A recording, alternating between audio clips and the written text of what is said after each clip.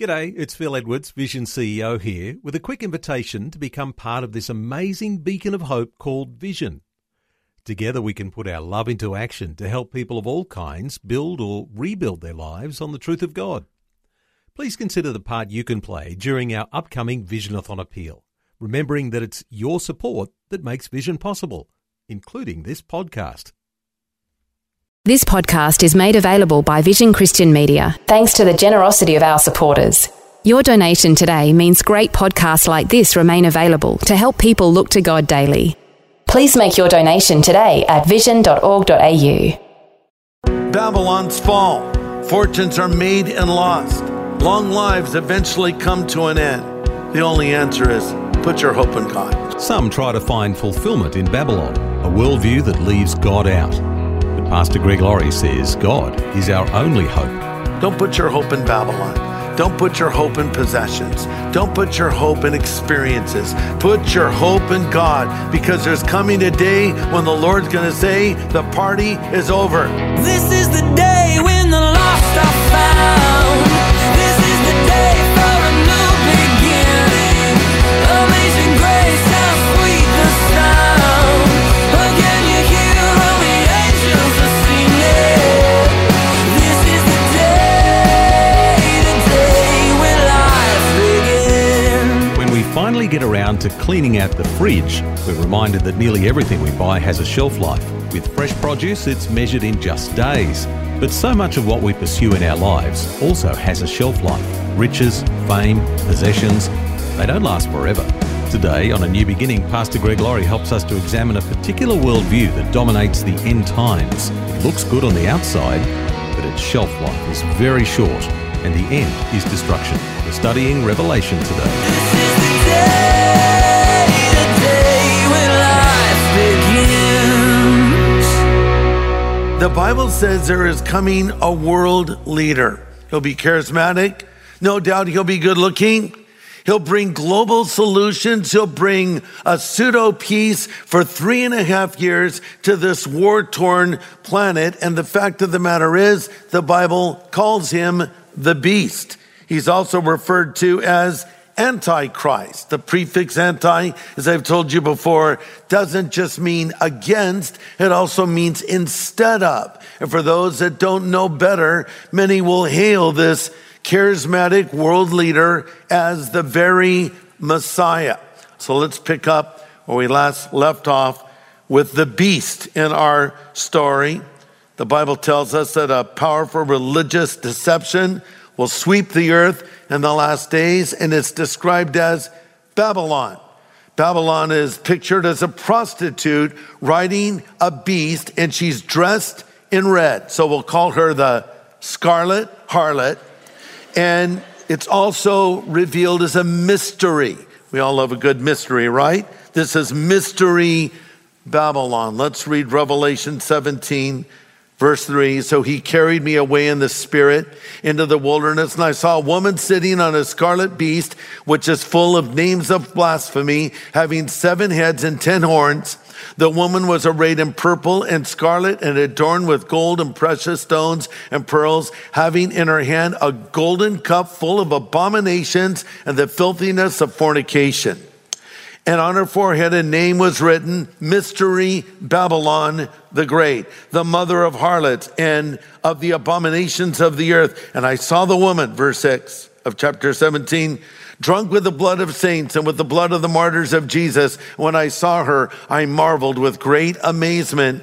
And the angel said to me, why did you marvel? I'll tell you the mystery of the woman and of the beast that carries her, which has 7 heads and 10 horns. We'll stop there. So Babylon is a point of reference for evil. Contextually, looking at the book of Revelation, Babylon refers to an entire worldwide political, economic, and religious kingdom under the control of Antichrist. But Babylon can be personal as well. It's basically a life that is consumed with pride, sensuality, idolatry, effectively anything that takes the place of God. Here's another point. Babylon looks good on the outside, but it's dead on the inside. Babylon looks good on the outside, but it's dead on the inside. Look at Revelation 17:4. She has in her hand a golden cup full of abominations and the filthiness of her fornication. So a golden cup would refer to luxury, right? Abominations referred to things that are offensive to God. Verse 4 says she's dressed in scarlet and purple and covered in jewels. That speaks of luxury again. Purple was a color usually worn by royalty back in that day, as was scarlet and covered in jewels. That speaks for itself. If you see someone covered in jewels, head to toe, obviously that's an affluent person.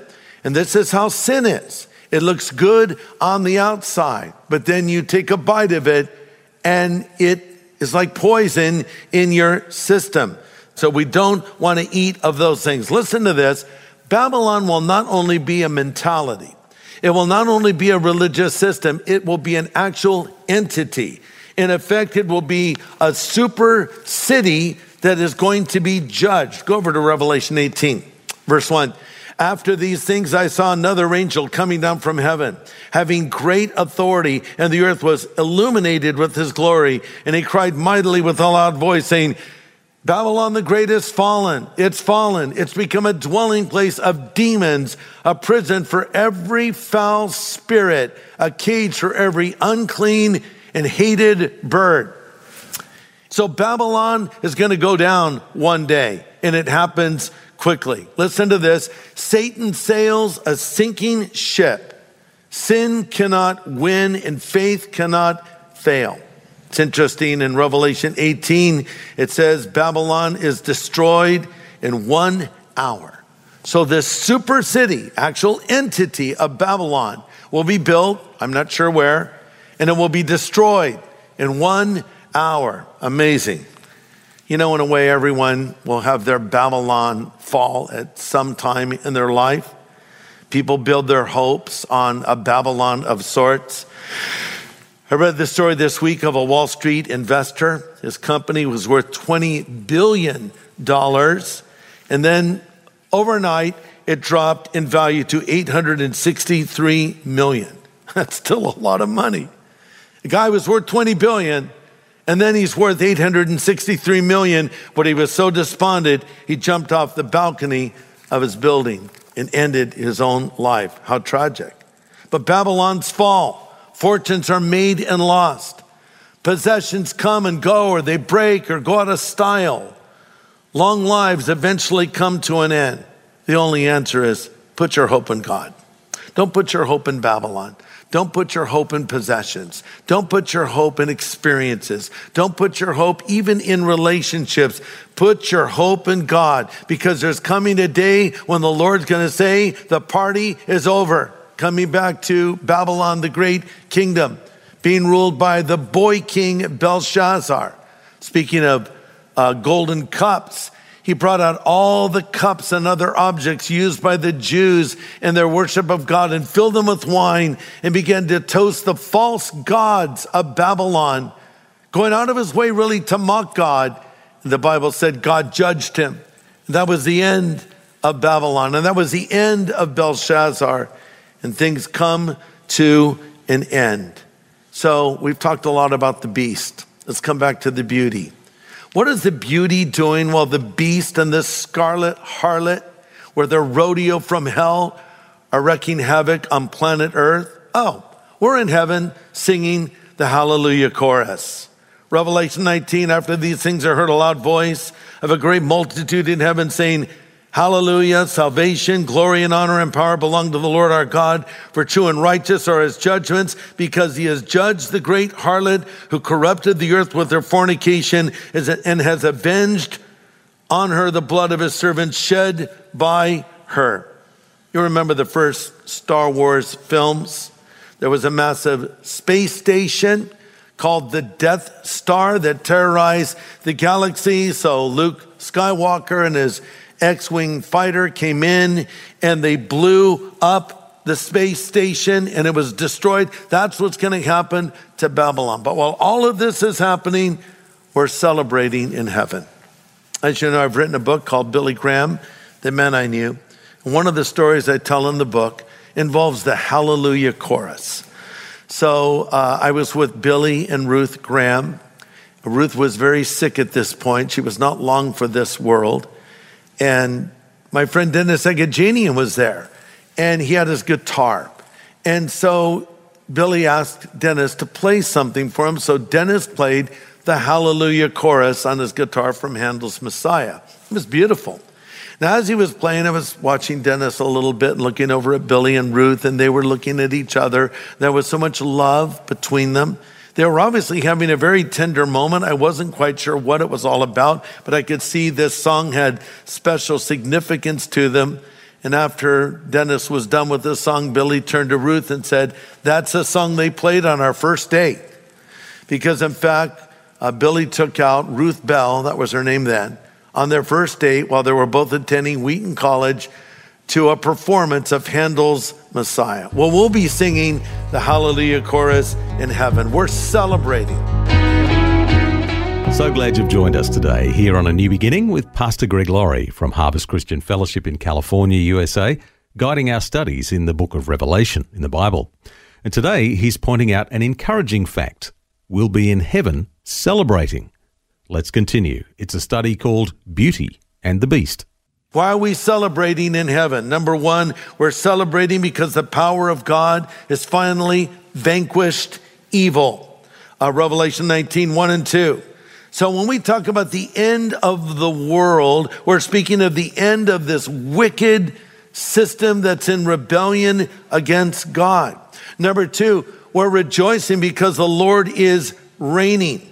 God is establishing his kingdom. It's all coming now. And we're celebrating the marriage supper of the Lamb. Look at Revelation 19, verse 7. Let's be glad and rejoice and give God glory, for the marriage of the Lamb has come, and his wife has made herself ready. And to her was granted to be arrayed in fine linen, clean and bright, and the fine linen is the righteous acts of the saints. And the angel said to me, "Write this, blessed are those who are invited to the marriage supper of the Lamb." And he said to me, "These are the true words of God." I love the word supper, don't you? That's more of a southern word. In California, we usually say dinner, but I was raised by my grandparents for many years of my life, and they're from Arkansas, so we always called it supper. And my grandmother was an amazing cook. She made everything from scratch, all those great southern dishes, starting with fried chicken and black-eyed peas and collard greens, and her crowning achievement was her biscuit. I've never had a better biscuit than my grandmother, who we called Mama Stella, would make. I'd watch her make it. And it was so simple. It seemed like anyone could do it. I remember I had my wife, Kathy, watch. I said, "Kathy, watch Mama Stella make the biscuit. You have to figure out how to make the biscuit." And Kathy would watch her. And then she tried using the same ingredients, but no one could make it quite like my grandmother. And she's been in heaven for many years now. And it seems to me, if we're going to have a supper in heaven, we have to employ the biscuits of my grandmother, Mama Stella, somewhere along the line. But even if we don't, I'm sure what we'll have in their place will be far better. But in this great marriage feast, Matthew 8:11 says, Jesus speaking, "Many will come from the east and the west and take their places at the feast with Abraham, Isaac, and Jacob in the kingdom of heaven." Can you imagine having a meal with Abraham, Isaac, and Jacob? You'll meet the great people of the Bible. You can ask David what it was like to fight Goliath. You can ask Noah what it was like to live in that ark. Ask Moses what it was like to part the Red Sea. Ask Mary what it was like to carry the Son of God in her womb. And best of all, ask Jesus anything you like, and you'll be reunited with loved ones who have preceded you to heaven. This is the hope of the child of God. This is not the hope of the child of Babylon. You have two cities you can choose from in life: the city of God or the city of man, Babylon or the New Jerusalem, Antichrist or Jesus Christ. This world we're living in is not our permanent home as Christians. We're passing through. 1 Chronicles 29 says this: "Our lives on earth are but for a moment. We're visitors and strangers in the land as our ancestors were before us. Our days on earth are like a shadow, gone so soon without a trace. Wow. To have this hope of heaven, you need your name written in a book. I passed over this verse quickly, but let me come back to it. Revelation 17:8. Those that dwell in the earth will marvel, whose names are not written in the book of life from the foundation of the world. When you're a Christian, your name is written in a book. It's the book of life. When your name is written, I don't know. Here it says from the foundation of the world. Since God is foreknowledge, maybe he put your name in the book ahead of time because he knows you will believe. But regardless of when your name gets in there, this is what I know. As a Christian, my name is in the book. And I ask you in closing, is your name in the book of life? You say, well, why does that matter? Because as we'll see in our future message, if your name is not found written in the book of life, you're cast into the lake of fire as you stand before the great white throne judgment of God. Listen, one day, everyone will stand before God, small and great, rich and poor, famous and unknown. Everyone will stand there. Every man, every woman, every person will stand there. And all that matters is having your name in this book. I mentioned earlier that we all have an appointment. And if you're a Christian, you have an appointment to meet the Lord one day. Let me close with the story of a lady who had an appointment with Jesus. I don't think she had it on her calendar, but it was there in the councils of eternity. We sometimes just call her the woman at the well. She went to the well to draw water. She always did. 12 in the afternoon, it was hot. And who's waiting there by the well but Jesus Christ, the Son of God, who's gone way out of his way into Samaria, which is outside of Israel, to a place that is pretty much hostile to Jewish people. And he's sitting by the well waiting for her. Why? Because she had an appointment with Jesus. They engaged in a conversation. And the end was she ended up believing in him. Some of you watching me right now, unbeknownst to you, but known to God, have an appointment with God right now. This is the moment that the Lord has orchestrated for you to hear the gospel and believe in Jesus Christ and have your sin forgiven and have your name written in the book of life. You say, what are you even talking about? None of this even makes sense to me. Here's what I'm saying. God loves you. God has a plan for your life. God wants to forgive you of all of your sin, and Jesus wants to come and live inside of you as your Savior and your Lord and your friend. You do not have to be alone in life. Am I talking to somebody right now that has thought of taking their own life? Maybe you've even attempted it. Am I talking to somebody right now that has given up all hope? Am I talking to somebody right now that had just the other day said, God, if you're out there, make yourself known to me? Guess what? He's doing it right now. He loves you and he wants to forgive you. And you can start a relationship with him. He's only a prayer away. 2,000 years ago, Jesus Christ, the Son of God, died on the cross for your sin. And then he rose again from the dead. And now he stands at the door of your life and he knocks. And he says, if you'll hear his voice and open the door, he'll come in. Would you like Jesus Christ to come into your life? Would you like him to forgive you of your sin? Would you like to know with certainty that you will go to heaven when you die? Would you like to be ready for the Lord's return? If so, I'm going to pray a prayer. And I'm going to ask you to pray this prayer after me. So if you want Jesus to come into your life and you want him to forgive you of your sin, pray this prayer after me. Okay? Let's pray. Pray these words after me if you would. Just pray this. Lord Jesus, I know that I'm a sinner. But I know that you're the Savior who died on the cross for my sin and rose again from the dead. Jesus, come into my life now. I choose to follow you from this moment forward. In Jesus' name I pray. Amen.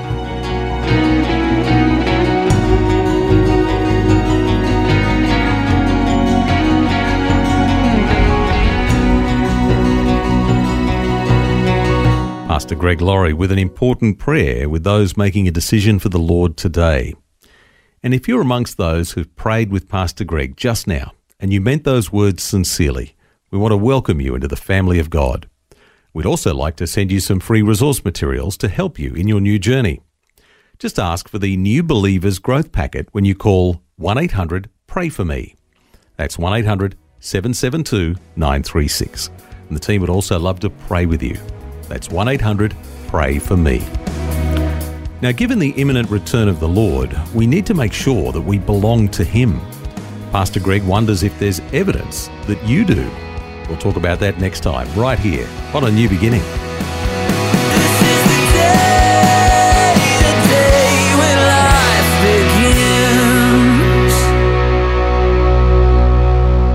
Today's message from Pastor Greg Laurie was called Beauty and the Beast. If you'd like to listen again, just download the free Vision Christian Media app, where it's available as a podcast.